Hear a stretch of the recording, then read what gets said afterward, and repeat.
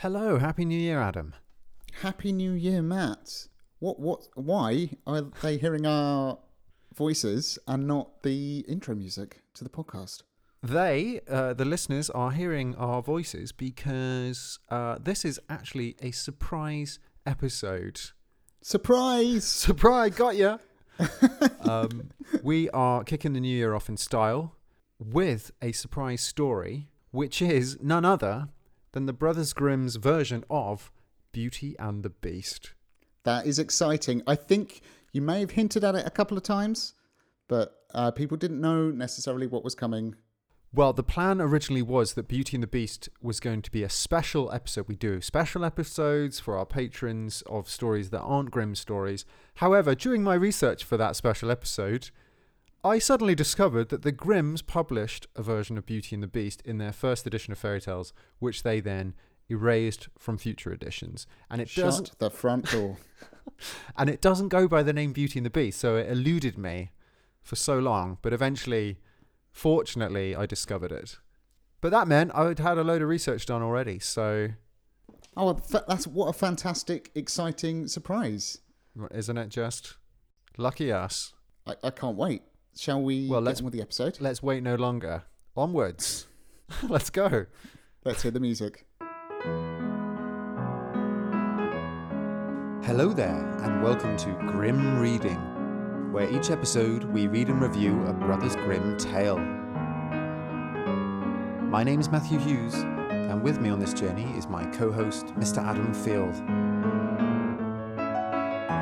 This week on Grimm Reading, The Summer and Winter Garden, aka Beauty and the Beast.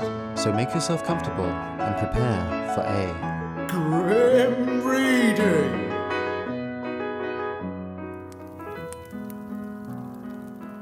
A merchant was planning to go to a fair, so he asked his 3 daughters what he should bring back for them. The oldest one said, "A beautiful dress." The second, "A pair of pretty shoes." The third, "A rose." To find a rose would be difficult, for it was the middle of winter. But because the youngest daughter was the most beautiful, and because she took great pleasure in flowers, the father said that he would do his best to find her one. Wow, okay. It was really lovely until just then.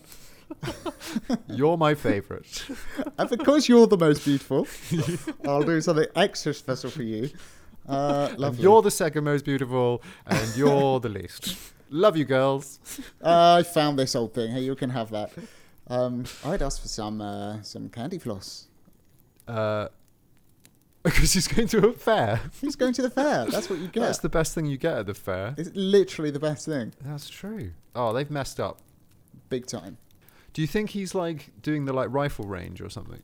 He's got to win these from the coconut shy, yeah. The coconut shop. Well, the merchant was now on his homeward trip. He's done the coconut shy, he's been to fair, and he's heading home. Fantastic. He had a splendid dress for the oldest daughter, a pair of beautiful shoes for the second one, but he'd not been able to get a rose for the third one. Oh, no. Whenever he had entered a garden looking for roses, the people just laughed at him, asking him if he believed that roses grew in the snow. He's Yeah, become a fool. laughing stock. Yeah. What an idiot. So everyone's laughed at him and he can't find the rose. He was very sad about this, and as he was thinking about what he might bring his dearest child, he came to a castle. It had an adjoining garden where it was half summer and half winter. Whoa. On the one side, the most beautiful flowers were blossoming, large and small. On the other side, everything was bare and covered with deep snow.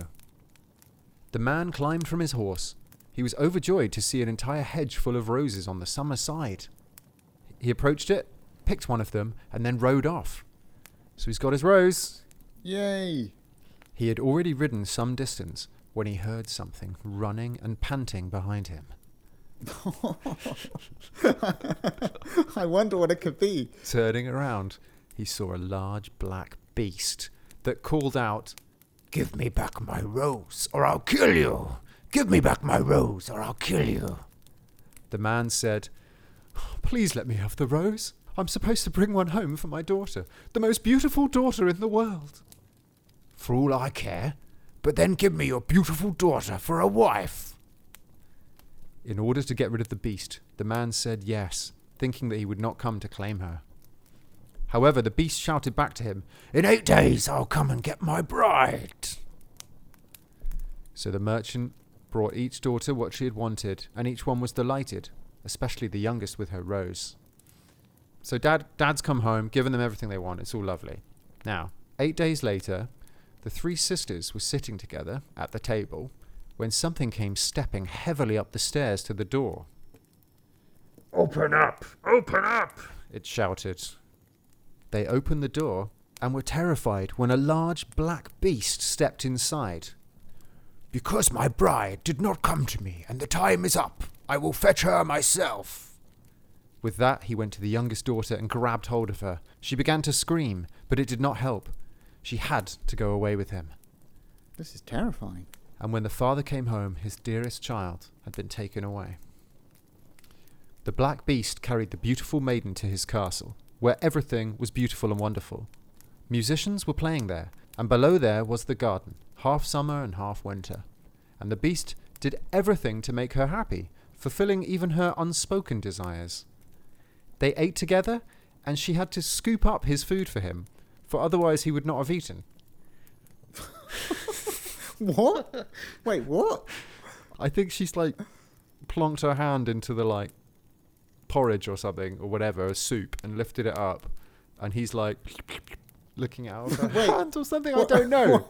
But why? Otherwise, he would not have eaten. Well, he doesn't have How's hands. he been eating before? Well, I think he's trying to be more dignified for her. He's trying to have a lovely sort of slap up meal at the table, all the fine cutlery out, but he doesn't have hands. That is a bit of a bind. So he's like, "Would you mind terribly?" No, it's fine. What a grotesque image. Now, because of all this, she was very dear to the beast, and finally she grew very fond of him too. Wow. So it's turned nice. It's all good. It's all turned nice. The abduction is all good. The scooping of the porridge, fine. One day, she said to him, "I'm afraid, and don't know why. It seems to me that my father or one of my sisters is sick. Couldn't I see them just once?" The beast led her to a mirror and said, "Look inside." She looked into the mirror, and it was as though she were at home. She saw her living room and her father. He really was sick, from a broken heart, because he had held himself guilty that his dearest child had been taken away by a wild beast and surely had been eaten up. If he could know how well off she was, then he would not be so sad. She also saw her 2 sisters sitting on the bed and crying. Her heart was heavy because of all this, and she asked the beast to allow her to go home for a few days. The beast refused for a long time, but she grieved so much that he finally had pity on her and said, "Go to your father, but promise me that you will be back here in 8 days. He's obsessed with 8 days. Is that the length of time at the beginning? He was like, "I'm coming in 8 days." Yeah. Yeah. That's weird. It's got a different, diary to the rest of people. I use an ancient calendar. 8 days a week. She promised. So he said, please come back. And she's promised. And as she was leaving, he called out again, "Do not stay longer than the 8 days." So he's made it very clear. Yeah. Don't stay away longer than 8 days. You've got to be back here. Wow. She knows what she's got to do then. When she arrived home, her father was overjoyed to see her once again. But sickness and grief had already eaten away at his heart so much that he could not regain his health. And within a few days, he died. Whoa. Yeah. Is that possible? What, dying from a broken heart? Of course, Adam. Yeah. Of course it is. Wow, that's pretty severe. That's a severe case of broken heart. Yeah. Yeah. Terminal. Because of her sadness, she could think of nothing else. Her father was buried, and she went to the funeral, obviously. I don't know why it's specified. Yeah, sure. It's just like, she considered it, but she's like, I've got better things to do. The sisters cried together and consoled one another, and when finally her thoughts turned to her dear beast, the 8 days were long past. Doll. She needed to set a reminder on her phone. That's ridiculous. She's got the wrong calendar. Yeah. Whoops. She became frightened, and it seemed to her that he was sick too. She set forth immediately and returned to his castle. When she arrived there, everything was still and sad inside. The musicians were not playing. Black cloth hung everywhere, and the garden was entirely in winter and covered with snow. No. She looked for the beast, but he wasn't there. She looked everywhere, but she couldn't find him. Then she was doubly sad and did not know how to console herself. So she sadly went into the garden, where she saw a pile of cabbage heads. Oh, lovely. Dinner. Well, they were old and rotten, Oh. and she pushed them aside. After, Why did she push them aside? Were they in her way? after turning over a few of them, she saw her dear beast. He was lying beneath them and was dead. Whoa. What? Hang on a second. I wasn't expecting that. She quickly fetched some water and poured it over him without stopping. Without stopping. Have some of that. I'm not going to stop. No. Then he jumped up and was instantly transformed into a handsome prince. Whoa. Just have water. They got married, and the musicians began to play again, and the summer side of the garden appeared in its splendour, and the black cloth was all ripped down, and together they lived happily ever after. The end.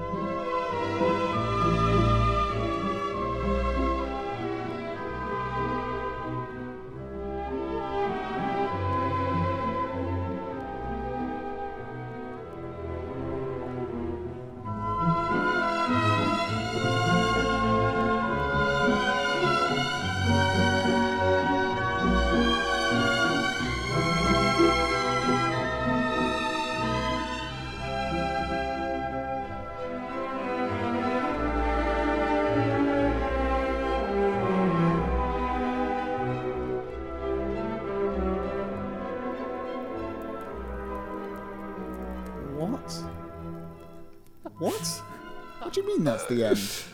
That's the end of Summer Garden, Winter Garden. Summer and Winter Garden. That's the end of the story. That is the end of the story. She... They lived happily ever after. I mean, what more? I mean, that's a very classic ending to a story. It is very classic. It doesn't get much more classic than finding your loved one dead under a pile of rotten cabbages, pouring water on them without stopping, and they come back to life. The end. What was that all about? Well, I was going to ask you, is that what you expected from Beauty and the Beast story? But it sounds like no. I don't think so, but then I don't really know the story. Weirdly enough. Mm-hmm. I can't think of if I ever watched the Disney film or not. So no, I only had some vague notions, but maybe that's why I'm surprised. I didn't realise it went like that. What were your vague notions? I guess there was the idea that he turned into a prince.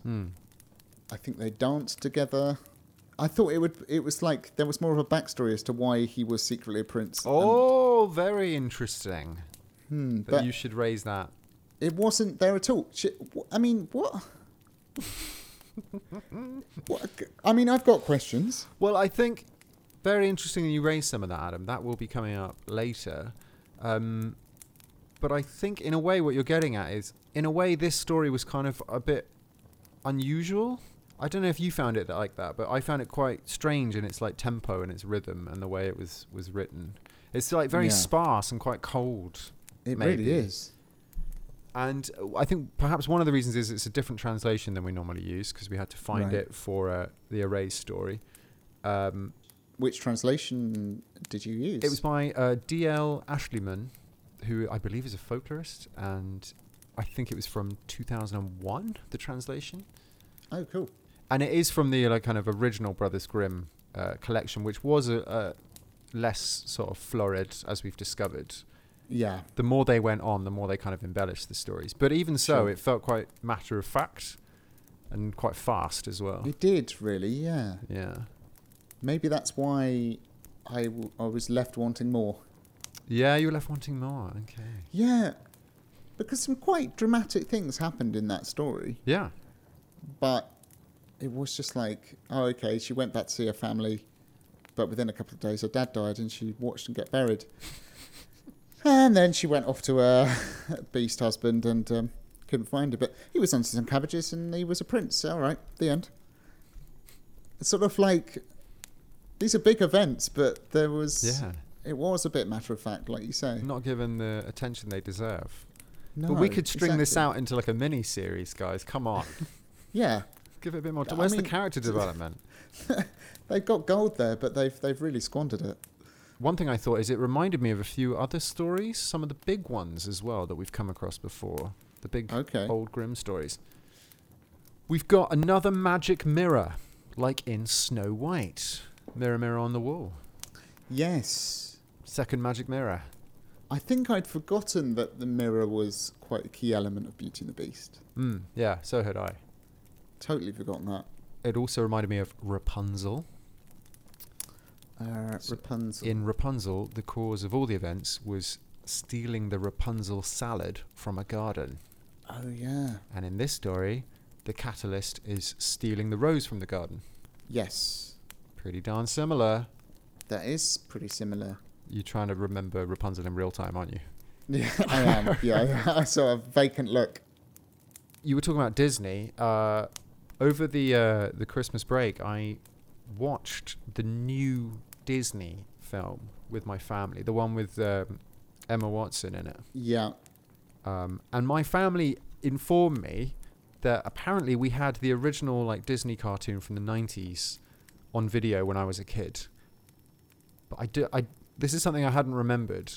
Okay. But I did see the new one, so I can kind of just very quickly like tell you the main differences between the story we just heard and the Disney one. Yes, please. Maybe some of these will trigger a memory or something with me. Father doesn't die in the Disney film. Makes sense. It's a bit bleak.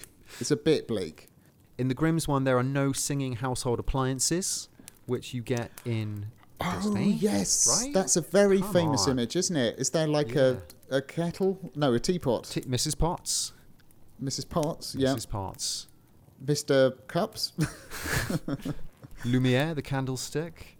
Yes. Be our guest. Be our guest. Come on.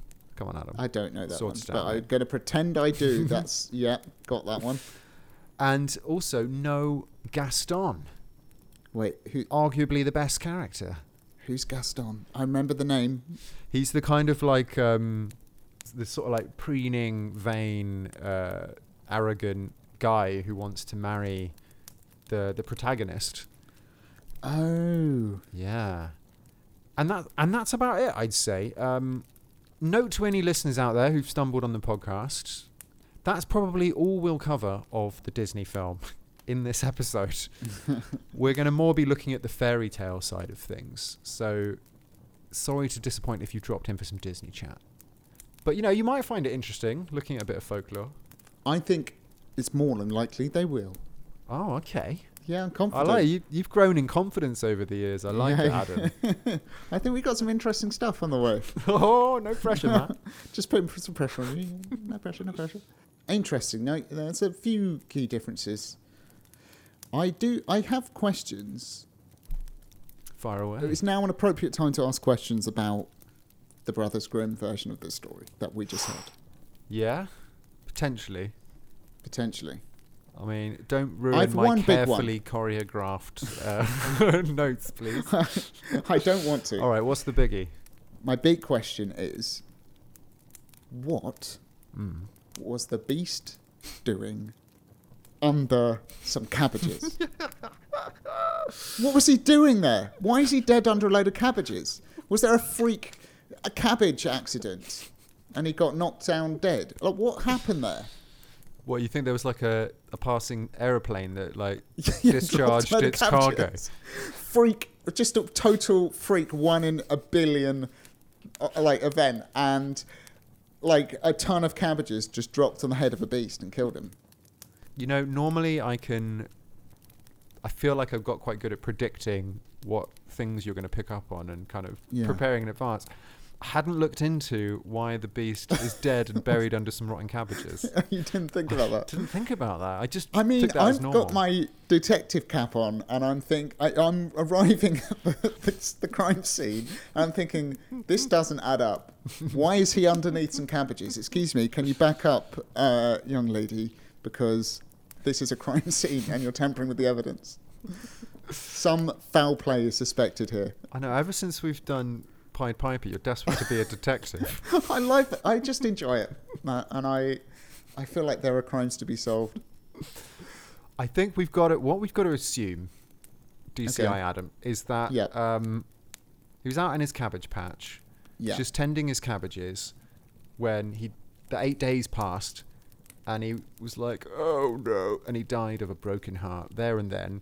Oh, like a very quick broken heart. And then because he was such a good cabbage farmer, his cabbages kind of grew up around him and then died and rotted away. Oh, wow. That's what happened. When the beauty, she realizes after the funeral, and she's like crying with her sister, and she realizes it's long part, I forget what the exact words were, but long past the 8 days. Was it like accidentally like 1 year? Yeah. It could have been. I've accidentally gone over the 8 days by like 2 years. I've had a family in the meantime. Whoops, totally forgot. Oh no. Oh, no. I left the oven on. He's died of old age. All right, any other questions, Detective? I guess my main other question... Well, I guess I got a few questions, but the other one would be, why is he a prince? Just add water, turn beast into prince. Is that something we're going to come on to? In which case, Yes. I'll hold off on that. Yeah, hold line of fire. question. Keep your powder dry. That will be. Okay. We'll get there. Yeah. Okay. In a way, we'll get there. Like, I mean, in the Brothers Grimm story, it's not explained at all, is it? It's just No. not explained. No. But we'll get answers, so don't worry. We'll have to Okay, look good. elsewhere, though. The other one is the garden. Yes. What? Now, again, I don't know if we're coming on to this, but why is the garden half in summer, half in winter? Good question. How's this happened? I don't really know. I think there's obviously something kind of going on here with like dualities, I guess. You've got the beauty and the beast. You've got the summer garden and the winter garden. There's some kind of thing going on there, some sort of like balance in nature and, you know. Yeah, interesting symbolism. Yeah. But it is interesting because the Grimms chose for the title of this story to call it the Summer and Winter Garden. So they've obviously seen a lot of value in that part of the story, and they've named the story after it. They haven't called it Beauty and the Beast. So it is a really good question. And talking of the kind of like duality side of things, I think that's kind of a key aspect of the story. I think because we kind of have these two like polar opposite characters, and you kind of see that they go on like two different journeys in a way through the story. So there's like Belle's side, the beauty side, and she, through the story, she's like learning to love the beast. You know, she's learning to love that which at first appears monstrous. But on the beast side, he is redeemed through the power of love. Yeah, yeah. Love tames the monster, you know, because he is really brutish and nasty. So there's this like dual core ideas at the center of the story, which are like related, but they're two separate journeys that the characters go on. Yeah. Which I quite like that, because we don't often get that in the fairy tales. It's kind of, you have like one main character who ends in triumph, and they perhaps have adversaries.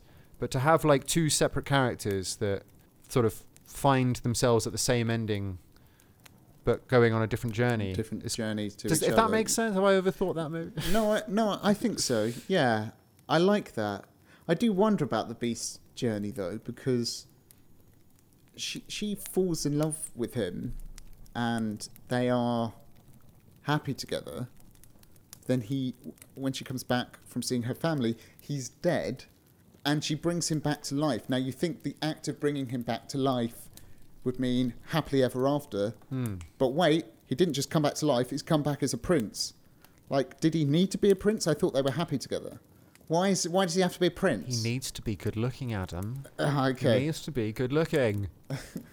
I mean, I think the idea is he's a beast. Like, he's literally a beast. And when they say beast, Yeah. it's like he's an animal.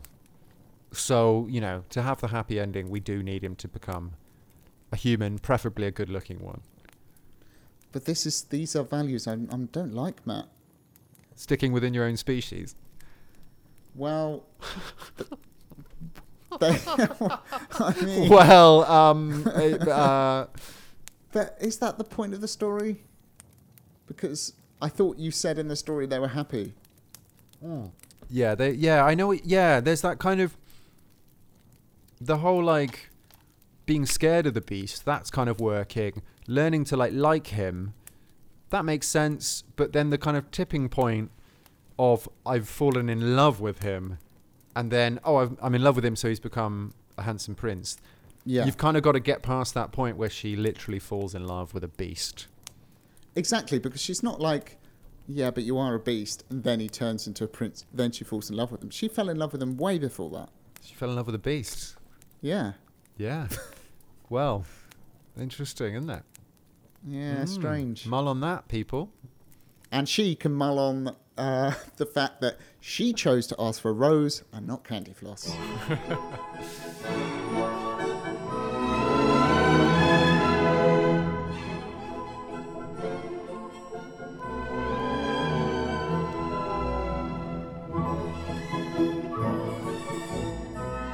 Yeah. Sorry, I realised I interrupted your questions. Did you have any more? No, well, I think that ties it all up. I guess my other question would be, how does the Grimm's version of this story compare to other versions of story, notably French versions of the story? What?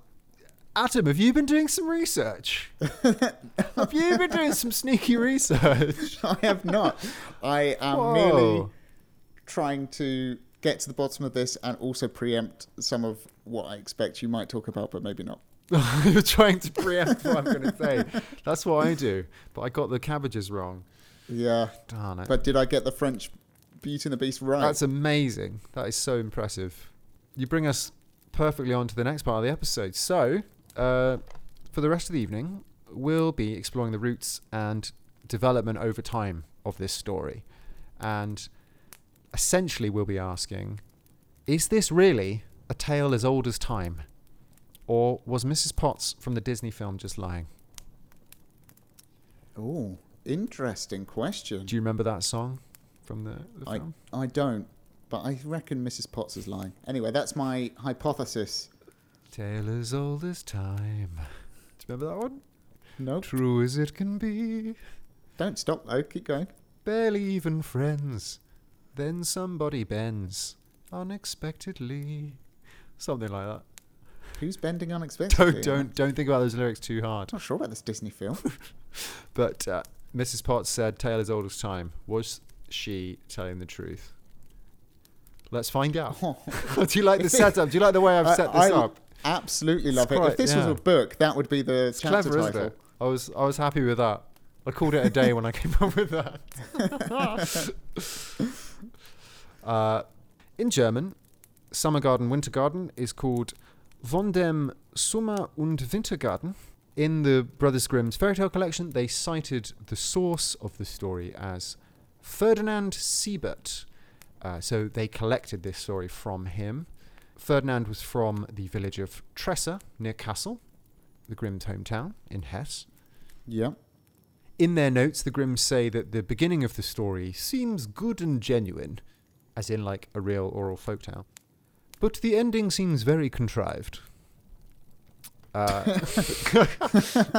Harsh review there. Yeah, very harsh. Yeah, so they decided to erase it from the collection, and they replaced it with another story called The Singing Springing Lark. Well, hold on, Matt. I don't know this one. Well, it's a story you'd find in Volume 2 of the collection, which we haven't got to yet. So the Grimms said, they said, no thank you, goodbye. They got rid of this story. Why? Why would they do that? Well, we don't really have records of why they chucked some of their stories, because they did this quite a lot. But it's more than likely, once again, that they lost it. No points for guessing here, because it's too French. Yeah. So we've seen this many times before. For example, they wrongly booted out Puss in Boots for being too French from their collection. Absolutely terrible decision. Criminal. Yeah. Even though it wasn't really a French story as well. It's, Puss in Boots is found all over Europe and the world. However, Beauty and the Beast, Adam Eugenius, is actually properly a French story. This one is uber French. I thought as much. You were on it. I think there is just something about it, isn't there? Is that what it is? Le Belle et le Bête. Bête. Oh, that's Le it. Belle Yeah. et la Bête. Yeah, very Yeah. good. Well, you know what that means. We must adieu to France, Adam, to discover the roots of this stories. We're actually heading to the French salons of the 18th century. Oh, excellent. I suggest we dress the part as well so we don't stand out. Yeah. What do I need to bring? A wig, I reckon, would be quite Okay. handy. Curly wig. Yep. Um, Like a powdered wig. Yeah. yeah, some powder. That's a good shout as well, actually. Yeah. Maybe a beauty spot. Sort of get one of those on. Oh, beautiful. Yeah. Yeah. Some like sort of, I don't know, tights and I don't know. Are we doing panto? So are you all dressed up? Are you ready to I'm go? all dressed up Okay, now. I'm let's ready head. to go. So I'm going to bid Auf Wiedersehen to Germany and Bonjour to the French salons. Nice. So the salons is not something we've gone into detail about before, but they're a huge part of the sort of history of fairy tales and sort of rich part of French cultural history as well. So, allons-y. Bonjour salons. D'accord. So, from the mid 1660s, The swinging 1660s, as I like to call them. socialites, aristocrats, and distinguished persons in general would regularly meet in groups, usually around someone's house, where often the host was a prominent woman, and people would converse, debate, share stories, and the like. And these get-togethers became known as salons. Feels weird to say in English. It doesn't salons. That'll be £18 for a haircut. Yeah. And they were the centre of French intellectual and cultural life for around a century. So yeah, I mean, really, like picture, the curly wigs, stockings, china cups, This is high society Yeah, stuff. exactly. How terribly witty, that kind of, Yeah. You can picture it, right? Kind of Regency-esque. Oh, absolutely. It sounds like an absolute hoot. I'd be there. One fad at these salons that became popular early on was a game in which you told a fantastical story in the style of stories told by nannies or governesses to children. These stories evolved over time and eventually became known as contes de fées, tales of fairies, or fairy tales. What? You're blowing my mind, Matt. Yeah. Did they just Yeah. up and invent fairy tales? They just went and up and invented fairy tales. Oh, Told you it was an important part of the history of fairy that's tales. pretty important. To be honest, it's something we don't have time tonight. I'm sure we're going to come back to salons at some point. So we'll go more into that. But yeah, conte de fées, fairy tale. That's where the word comes from. Tale of the fairies. Distinct from Märchen, Kind und Hausmärchen, which is the German word. Folk stories. Hey, Yeah. that's a whole other rabbit hole. Let's not go down. I down mean, there. yeah. But anyway, fairy tales have just been invented. They were exclusively for adults, often humorous, often a bit saucy. Ooh, not for kids. They'd feature a romantic love story and a benevolent or malevolent fairies as well. So they always had fairies in them Okay. and a love story. And this genre became super popular, and hundreds of contes de fées were published in France up until the Revolution in 1789, where they came to a distinct halt. I can imagine. Bit bourgeois. The taste for them, yeah. As you say, too bourgeois.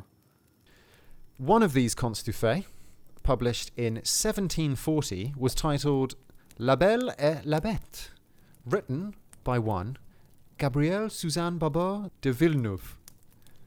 Oh, like the guy who directed. Like the Dune. director, yes!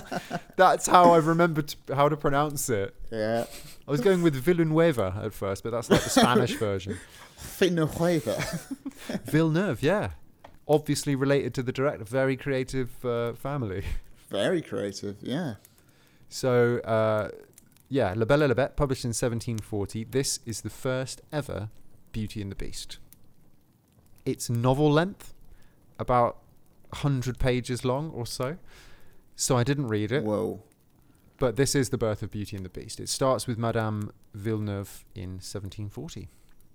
But only a few decades later, La Belle et la Bête was reworked by Jean-Marie Le Prince de Beaumont in 1756. She published a shorter, condensed version of the story in Magasin des Enfants, which is translated as Young Miss's Magazine, which was a magazine aimed at teaching French to English schoolgirls. Oh, interesting. And interestingly, that publication was one of only a handful of fairy tale publications aimed exclusively at children and with the intent of teaching children like moral and behavioral lessons. So by this point, it's not really of the same spirit as the earlier experimental, fun contes de fées from the salons that were aimed at adults.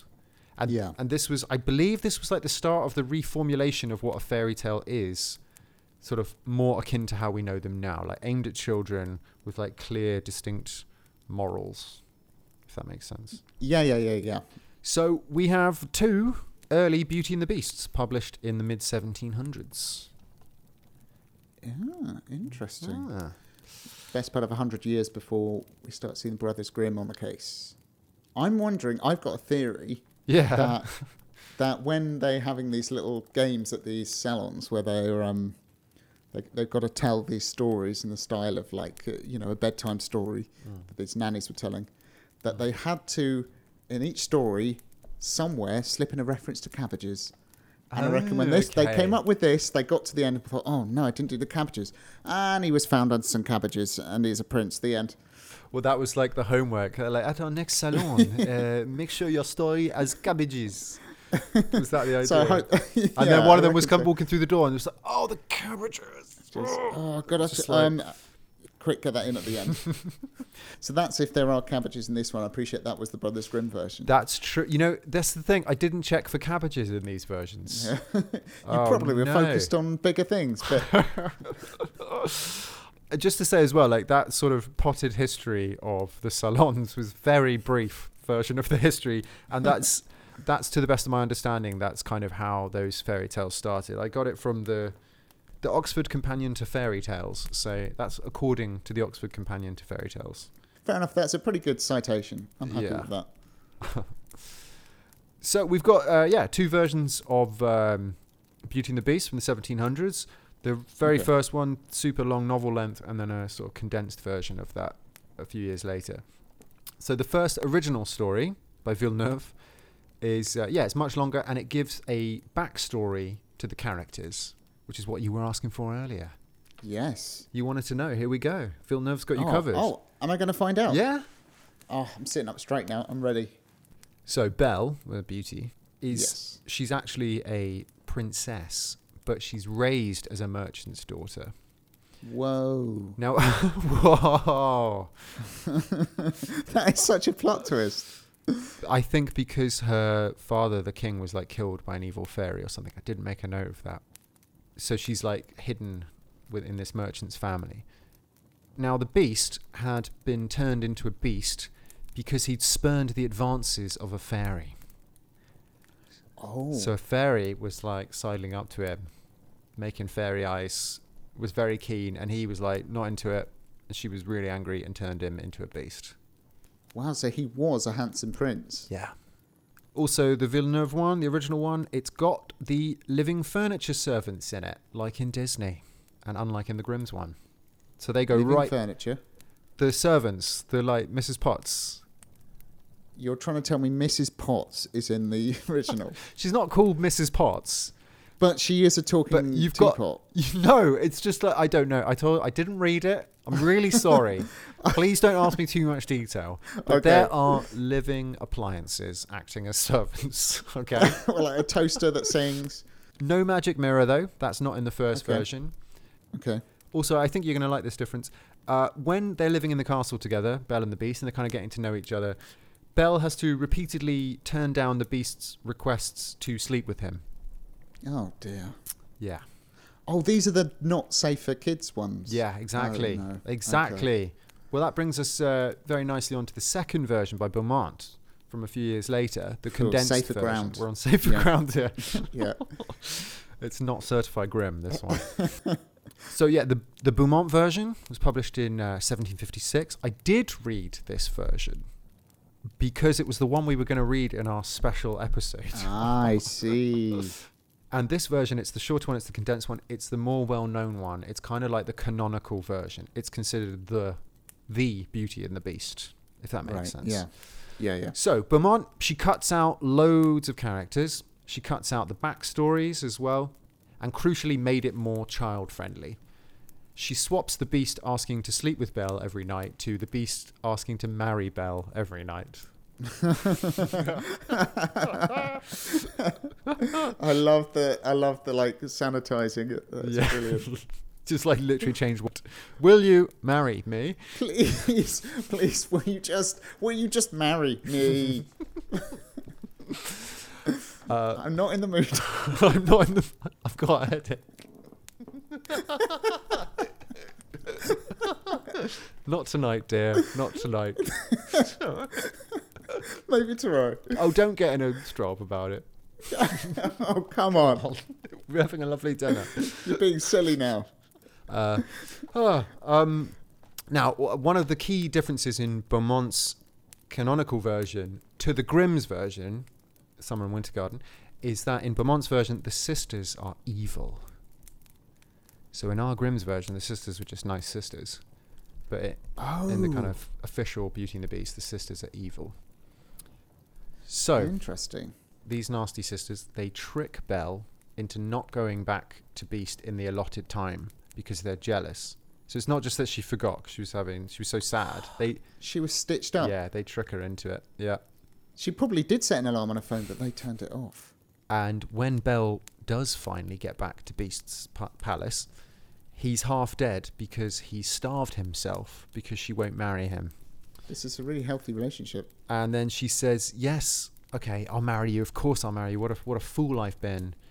And then he transforms into the gorgeous prince, and he informs her that a wicked fairy cursed me to be in that form until a beautiful virgin should consent to marry me.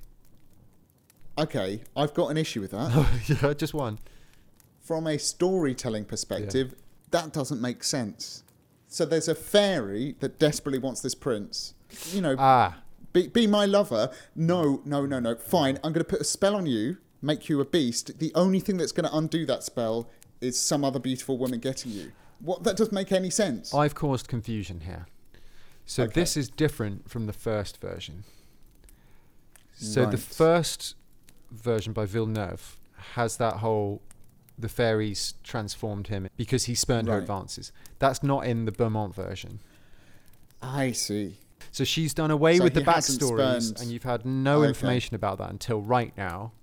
He's like, yes, I was transformed into a beast until a beautiful virgin should consent to marry me. Yeah, so that is different from the Villeneuve version. This is the Beaumont version. Right, okay. Yeah. Just one final thing on all these different versions. That's kind of it. But one thing that I thought interesting is the descriptions of the beast in the different versions. Okay. Because when we think of the beast, we kind of see the like Disney beast, or at least I do. Yeah. Right. That's what sort of looks like a sort of big bear thing. Yeah, big bear with horns and a suit. Yeah. But in the Grimm's one, as we saw, he's only described as a black beast. With no hands that needs... with no hands. And it's made very clear he doesn't have opposable thumbs. It's similar in the Beaumont version, so the short one. He's only described as dreadful or frightful, depending on the translation. I couldn't find the original French word. But Villeneuve gives us a little bit more detail than the Grimm's and Beaumont.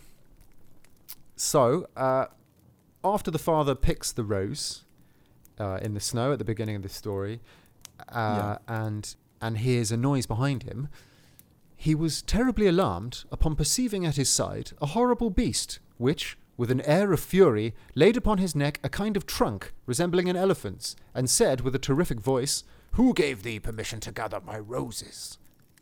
And then later on in the story, it says that Belle noticed the terrible clank of the scales. So, in Villeneuve's version, he's kind of like an amphibious elephant man. With scales? Yeah, like a fish elephant man thing. I'm picturing a giant anteater or something, like an armadillo. Yeah, or yeah, something like that. Yeah, yeah. Wow, that's Not weird. quite as attractive. No. There, the idea is that he's a just disgusting, ugly beast. Yeah. But it's not what we picture. And it's interesting in the Beaumont version of the Grimm's one, it's kind of just left to your imagination. So it's like, Yeah. I kind of trying to imagine the Disney writers, because they wouldn't have had the Disney one. Do you know what I mean? Like, No. they would have gone to this source material and been like, oh, okay. Well, we can't draw it like that. Disney walked in and said, lose the trunk. And we got a movie. So, Wow. as far as I can tell, we can say Beauty and the Beast is from a published literary fairy tale. It's a story invented by Madame Villeneuve, popularized by Madame Beaumont. So, it would seem that it's not a tale as old as time, actually, Mrs. Potts. We can clearly date it back to 1740. That is fascinating. Take that, Mrs. Potts.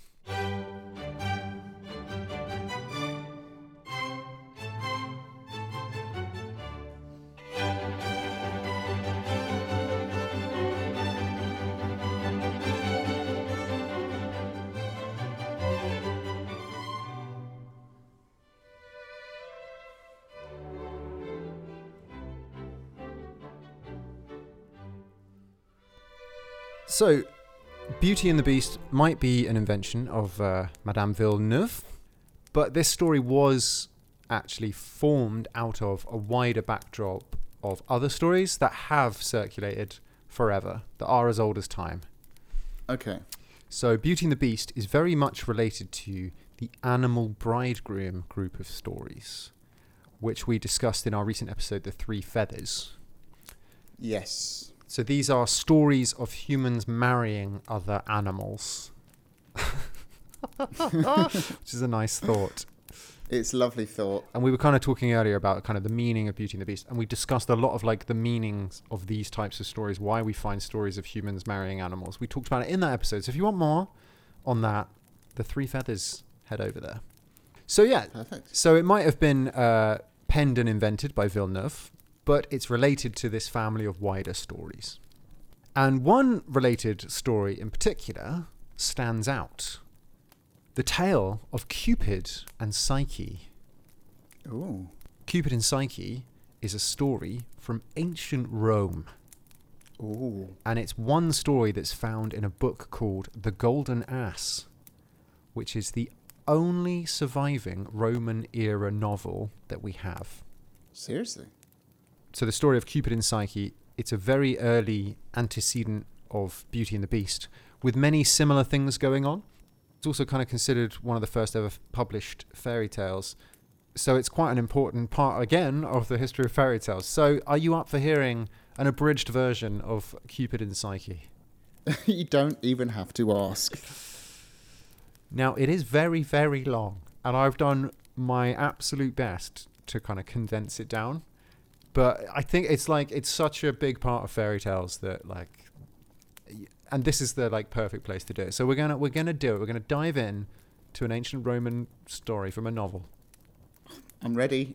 Let's do it. Cupid and Psyche. A king and a queen had 3 daughters. They were all very good looking, but the youngest, my word, the poverty of language is unable to express its due praise. So people would travel from all over the world to look at her, and they strewed her way with flowers and they cheered as she passed by. In fact, she was so worshipped for her beauty that the goddess Venus found that people were neglecting her own altars and temples as they turned their devotion to this girl. Oh dear, that cannot stand. Absolutely. Venus was furious that she's being overlooked because of a mortal girl, and she vowed to make her pay.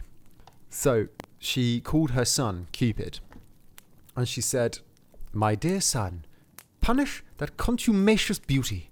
Give your mother a revenge as sweet as her injuries are great. Infuse into the bosom of that haughty girl a passion for some low, mean, unworthy being, so that she may reap a mortification as great as her present exaltation and triumph."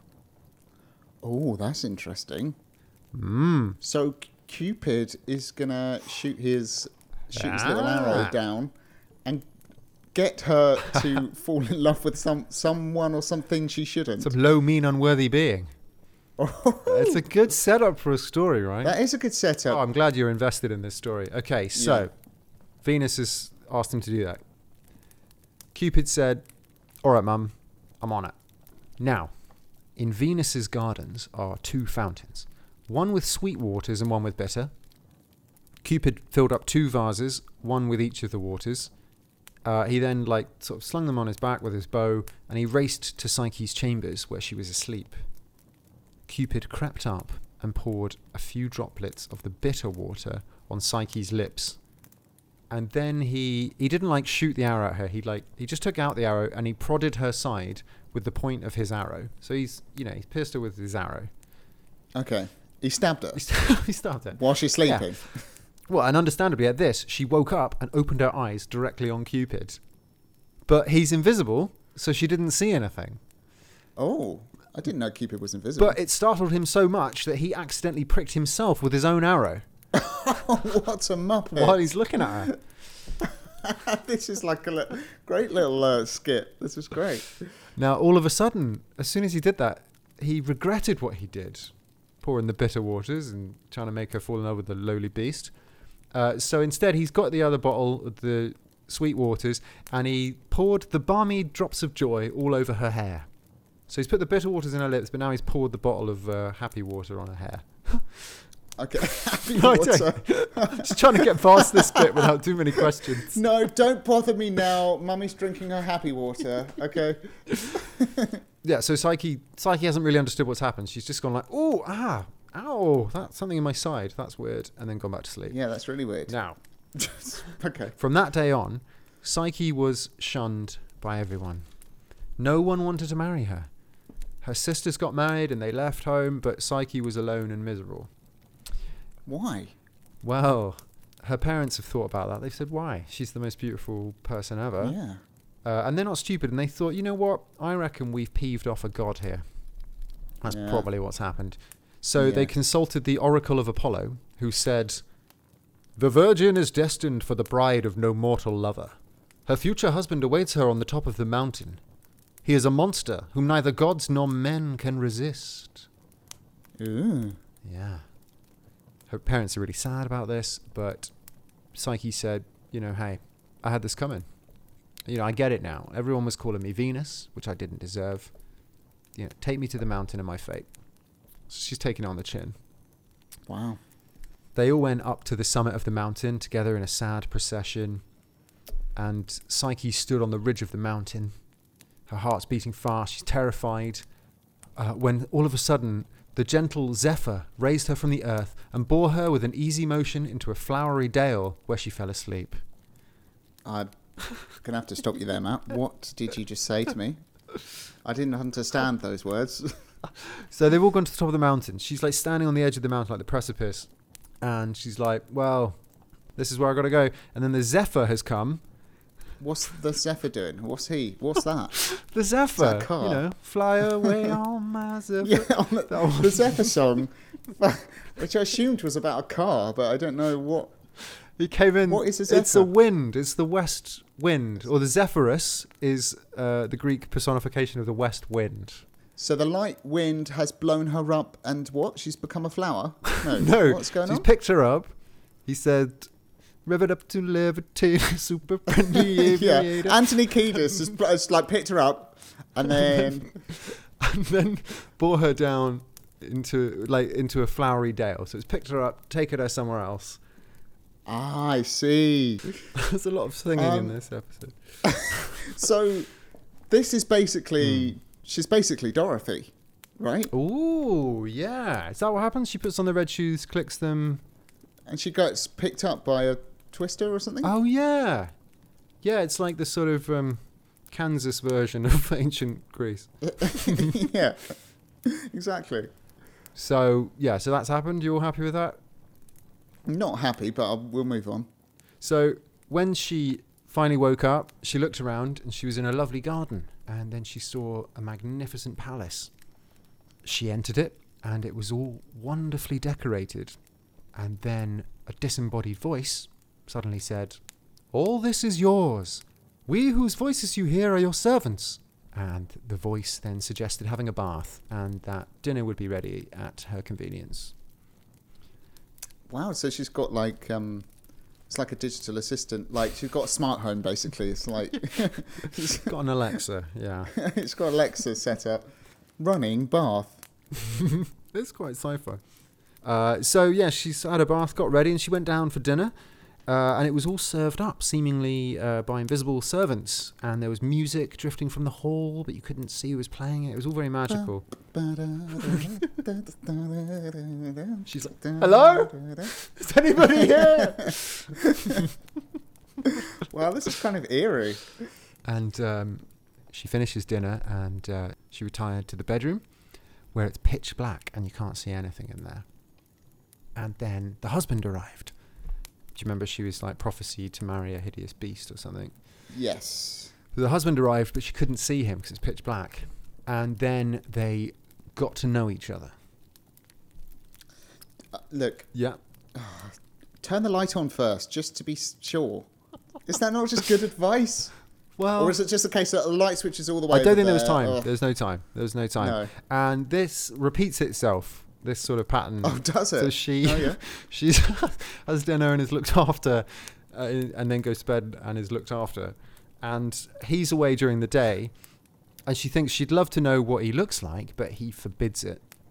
And she's like, "Alexa, turn the lights on." And he's like, No. "Oh, no." He's like, "I didn't wire that up yet." You can try that all you like, but it's not going to work. So he's forbidden her. No way. And, they're having a Yeah. good time for now. So, whatever. And she doesn't Whatever mind. works for Whatever that works, relationship, Yeah, yeah. And then at some point she got pregnant as well. Oh. But eventually she started to miss her family. And so she asked her husband, Monster, and finally he consented that her sisters could come and visit. So she told the Zephyr to go and get them, and he did. Oh, right. The Zephyr's still around, yeah? And he brought all the sisters back, singing, Yeah. I'm not going to sing the Zephyr song again.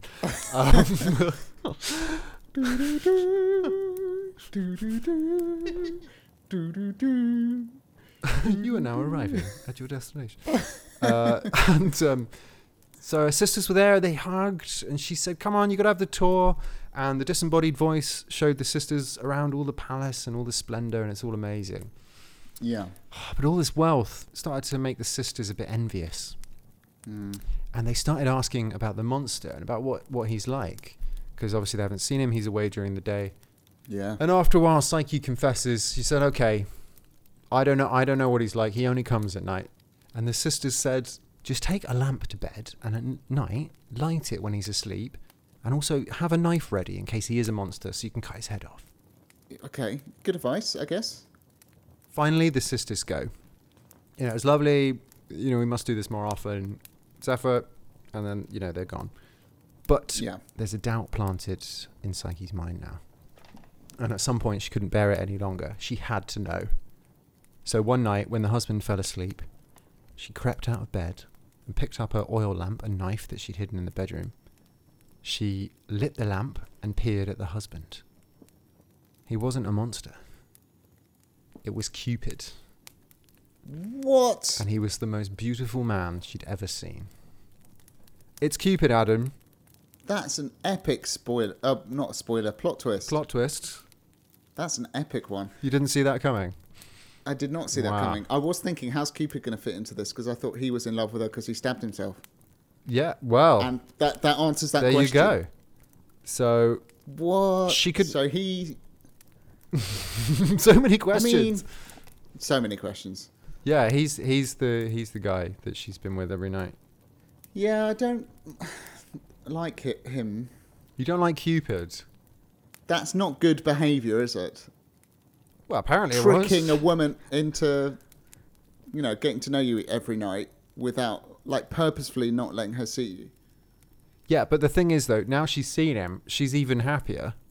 Okay, that's good. He is drop dead gorgeous, and she couldn't believe it. So she leaned in closer to get a better look, and some of the oil spilt from the lamp, and the drips seared on Cupid's shoulder. And he woke up at this, and he looked straight at her, and, in a fluster, he realised what had happened. He spread his wings, and he flew out of the window. Oh, no. So she's like, oh! She chased him, and then fell out of the window, because she can't fly, and landed on the floor below. And then he turns around midair, and he looks at her, and he says, I can't believe you did that, Psyche. You'll never see me again. Yeah. No. All because she spilled a little bit of oil. All of a sudden, everything vanished, and she found that she was near the city where her sisters lived. So she sort of walked in, all upset, told them everything, and then the sisters thought to themselves, maybe Cupid will marry me now. Yeah, I've heard he's free and single now. And then each of them, separately, went up to the mountain, stood on the precipice of the mountain, called to the Zephyr, and then jumped off the mountain, but fell down to their deaths and were dashed on the rocks below. Why was the Zephyr busy? Was Anthony off with Flea? He was on a world tour. We're on our 2005 global tour. You should have checked before you jumped. Oh, no. I just like the idea that they did that 3 minutes apart from each other. One of them was like, Zephyr! She's like, I hope that doesn't happen to me. Anyway, Zephyr! So the sisters are dead. Psyche, meanwhile, roamed about looking for her husband. And one day she stumbled on a temple of Ceres, I think you pronounce it. It was like the Greek goddess of agriculture. Yeah. Now, inside the temple is loads of stuff all just scattered about and mixed up. And Psyche thought, what a mess. And she just tidied it all up. Ceres appeared and said, thank you, Psyche. I like you and I want to help get you out of this predicament, but I can't really free you from Venus's hatred. But what I can do is give you some pointers. And she recommends going to Venus and just prostrating yourself and begging forgiveness. And just ask her, what you must do. So Psyche went to the Temple of Venus and did just that. Venus was not amused and just basically said, you're the worst, Psyche. I hate you so much. And she's like, okay, all right, fine. I'm going to make a trial of your housewifery. So Venus sets her 4 challenges. You with me? No. Good. All right, challenge 1. Carry on, yeah. Psyche was led to the storehouse of the temple, where there was a great quantity of wheat and barley and millet and pulses and all stuff like that. And Venus said, sort all that big mess into individual piles by nightfall, separate them. Oh, yeah. And Psyche thought, no way, that's impossible. And she just sat down in despair. But an ant came and took... I know where this is going. Pity on We've her. had this before. We've had it before. And then the ant got his friends, and all the ants swarmed in and separated the grains. And when Venus arrived, everything was all ordered. And she was like, oh. So, on to challenge 2. Psyche has to get some golden wool from the special golden fleeced sheep beyond the river. Of, Jason and the Argonauts. Yeah, I think so, yeah. The fleece. Was it golden? The golden fleece. Yes, it was. Golden, yeah, nice. So Psyche went to the riverside. She's about to attempt the task. She's about to cross over and go to the sheep. When all of a sudden the river god reared up and said, whoa, don't go in there. When the sun's rising, the sheep are mad with rage and they just destroy everything. But when it's midday, they go and chill and seek shade. I love the idea that sheep, when the sun comes up, just go mental.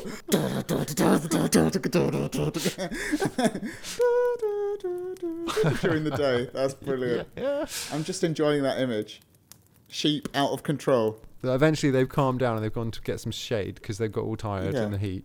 Yeah. And she pops over and just picks the fleece that's stuck in the hedges and the bushes and the trees from where they've gone mad. And so she's got the golden wool. Now, to be perfectly honest, Adam, just before recording, I found that there was a 4th trial. I originally thought it was 3. So I haven't written down the 3rd trial. I think it's something like she has to climb a cliff edge and get some water or something, but I'm not really sure. So I'm just putting my cards on the table there. Fair enough. I appreciate your honesty. In the one I read, there are only 3 challenges, but I've discovered that there are properly 4 challenges. So, Okay. final challenge.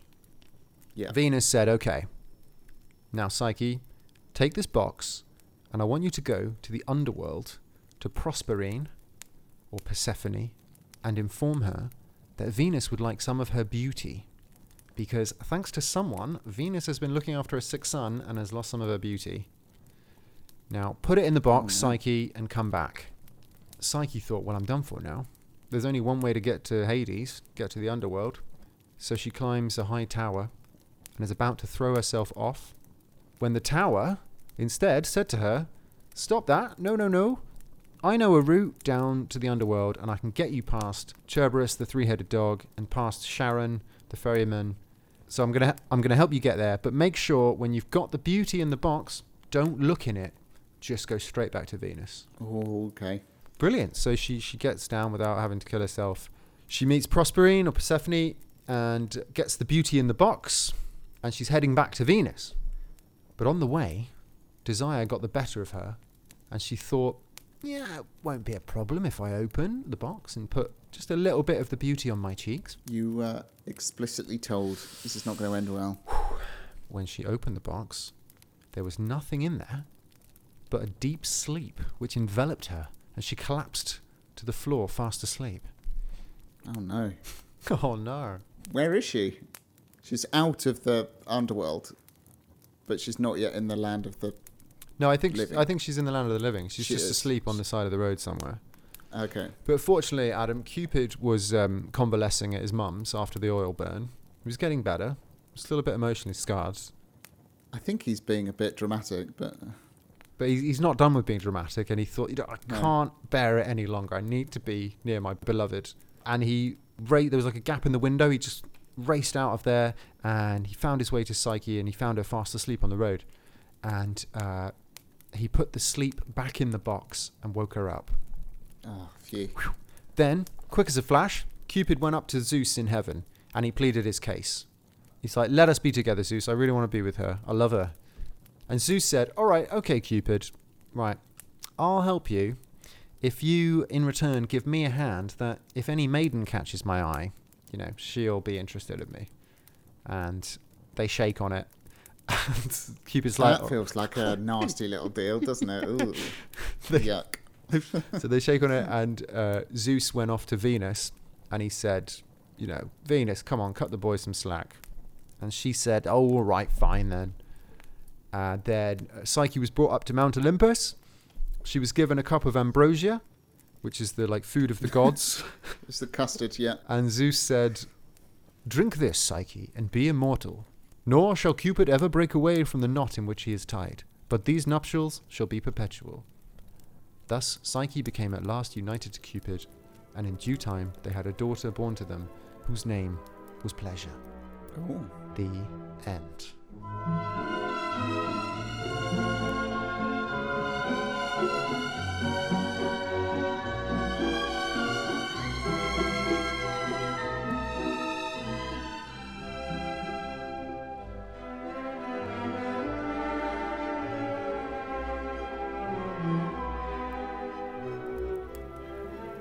Cupid and Psyche gave birth to Pleasure. Wrap your head around that. Yeah. Wow. Massive story. What a story. What a story. I hope I did it justice in my kind of summing up. No, it was epic. Got some questions. I'm sure. One of them is why, when the box was opened, did it contain a deep sleep and not beauty? What's the mix up there? Has someone played a trick? Was Venus playing a trick? Yeah. Was someone in the underworld playing a trick? What's going on there? Yeah, it's very odd, isn't it? I don't know. I mean, a lot of it doesn't make any sense at all. Also, surely, to some extent, she'd know that he wasn't a monster, even if you can't see him, if she's in bed with him. You would think. She'd feel a wing or two. Yeah. So that doesn't make any sense. No. Yeah. It's such a massive story. It's huge. I mean, it's different to Beauty and the Beast, but obviously connected. You've got the monster husband Yeah. trapped in the palace with the invisible helpers. Yeah. You've got the nasty sisters as well. But then we get the like extra bit at the end where she goes on like a quest and through like trials to win him back, to like prove her housewifery. Yeah. Massive. Kind of an incredible story. Did you enjoy it? I really enjoyed it. That's an epic one. Well, just to give a tiny bit of background to the Golden Ass. So this was a book published at some point in the 2nd century AD. It's actually called Metamorphoses, not to be confused with Ovid's Metamorphoses, but it's Of course. which is another book we've talked about, but it's more commonly known as the Golden Ass. And it was written by Apuleius, who was a Roman rhetorician, lawyer, writer, and philosopher, who hailed from Hippo, which is in modern-day Algeria. Right. And the Brothers Grimm, in their notes on Summer and Winter Garden, make mention of the similarity to Cupid and Psyche. And just one final thing that you picked up on. I think were you saying like we've heard of Psyche before? I think you were, right? Well, very vaguely, yeah. So, do you remember in our first episode of this series, Our Lady's Child, the Pandora box jar mix-up Yes. that we discussed a few episodes back? Yes. Here it is. This is the mix-up. So, if I can remember off the top of my head, people who listen to that episode should hopefully remember Pandora doesn't have a box. She has a jar. It should be Yeah. Pandora's jar, but it was incorrectly translated by Erasmus in like the 16th century, I believe, as Pandora's box. And then that version became the kind of popular version of the story. And so ever since then, in Europe, it's known as Pandora's box, but she had a jar. And it's likely that Erasmus was mixing up Pandora with Psyche, who did have a box. Yes, and that was the mention. Yes. I remember now. And the words are quite similar in Greek. It's like puxos or pithos for box and jar. So it's quite an easy mistake to make. Right. And here we see that she's forbidden from opening the box, unlike Pandora, who wasn't forbidden from opening the box. Right, so the idea of being forbidden of opening the box comes from Psyche. this story. Yeah. Incredible. Whoa. So it's a pretty monumental story. Yeah, it's a big moment, Adam. Yeah. I'm just thinking about Anthony Kiedis lifting up women on a mountain. Oh, I'm definitely going to take that bit of audio out of context and send that to you. I'm just thinking of Anthony Kiedis lifting up women on a mountain. I mean, without context. I love it when you say It things like sounds that. mental. Oh, my. Right. Well, so just to tie all this massive episode in together. So the Golden Ass came back into fashion. It was from the like Roman era, disappeared, came back into fashion in the late medieval period. And we start to see it translated out of Latin and into local languages. And by the 1700s, it would have been well known to Villeneuve and Beaumont, who wrote the original Beauty and the Beast story. And Cupid and Psyche was the beginning of a family of Beauty and the Beast type stories where a beautiful woman accepts an ugly husband. Yeah, so while Beauty and the Beast is, really technically an authored fairy tale, we can kind of see that it comes from this other tradition of stories. And I think we should march onward to the scores. I think my brain can't take too much more. I think that's a good idea. Let's climb out of that rabbit hole.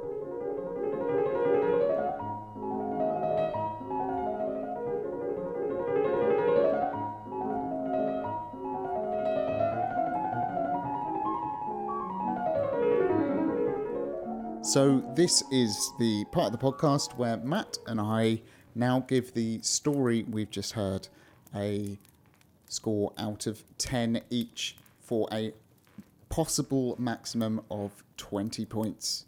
So what do I think about that story? I liked it. I liked the story. The Brothers Grimm version is a little bit sparse, like you said, a little bit cold. And it was kind of fun to hear the other elements of the story sort of expanded upon in the two French versions you sort of went through. I like the cabbages. Cabbage was like- the highlight. The scooping of the food into the mouth was kind of weird. I enjoyed that. All the important stuff. But yeah, it was quite a functional Yeah. story, wasn't it? Yeah, I agree. And yeah, it was quite tricky to read, to be honest. It was all very. Yeah. She did this, then said that, then they were sad. Then she went here. It was And just it- quite like, it was odd. It was cold, I guess, as you said.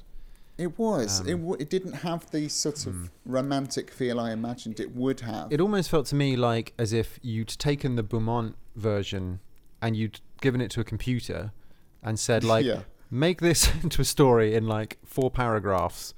That's what it kind of felt like to me. Yeah. So it's really distilled down to key plot points without too much else, I don't think. That's exactly it. Yeah. And I think it suffers for that. Mm-hmm. It ultimately left me wanting more, Mm-hmm. Same, I think. which I think is going to end up losing its marks. Yeah. What do you reckon? I think I'm going to give it a 6 out of 10.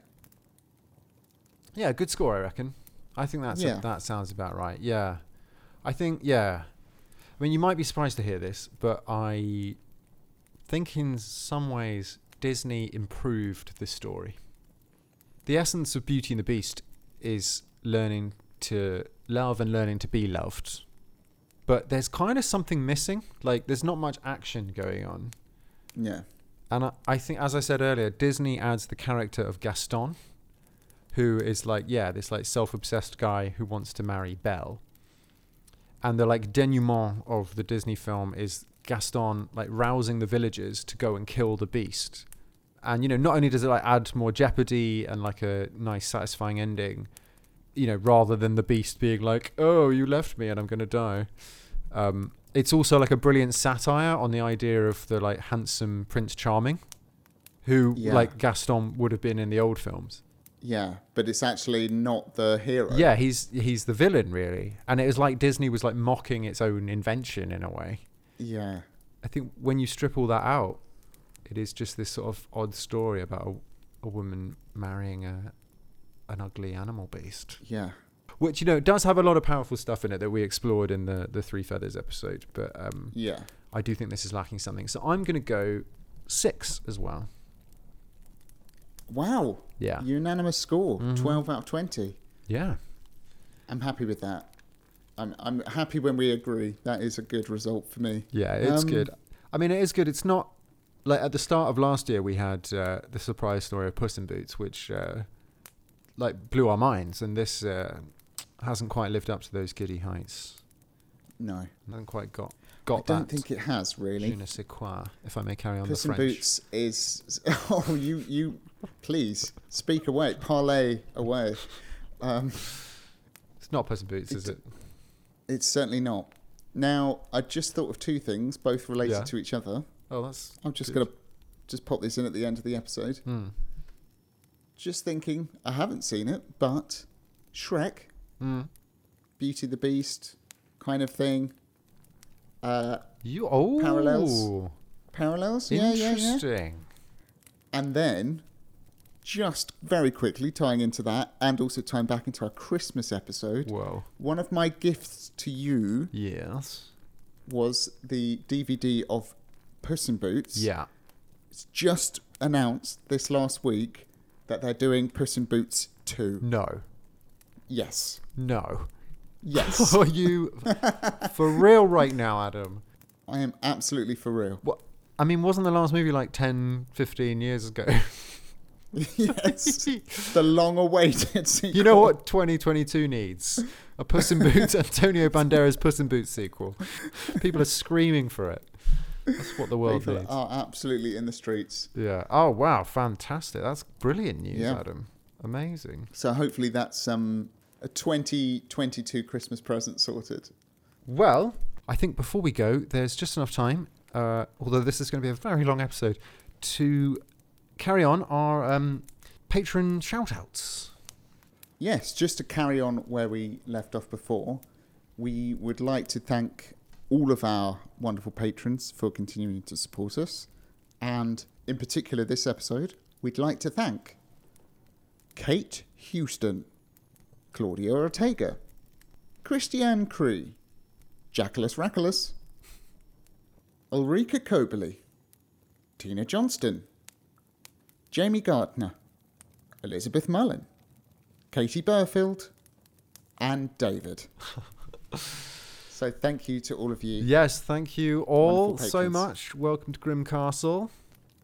And yeah, we'll continue the shout-outs in the upcoming episodes. Our next story we'll be reading, we'll be back to our selected stories after this little surprise episode. What have we got? We have got Brother Lustig. Oh, Brother Lustig. Brother Lustig. And it's quite an adventure. I'm just going to say, no spoilers. No spoilers. In fact, Wow. I'd say, yeah, we've got some quite big stories coming up from this next cycle Okay. of stories. Yeah, Be prepared then. we're going on a few adventures. This is exciting. Exciting stuff.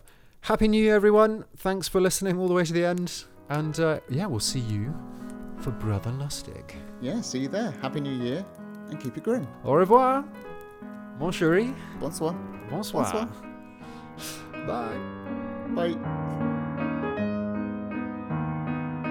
If you'd like to support the podcast, please head over to patreon.com/grimreading to find out how, and also see the range of benefits available as a thank you from us.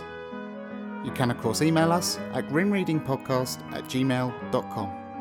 We're on Twitter @grimreadingpod, and we're also on Instagram and Facebook @grimreading. You can find us on Podbean, podbean.com/grimreading, and we also have a website, grimreading.wordpress.com. Keep it grim.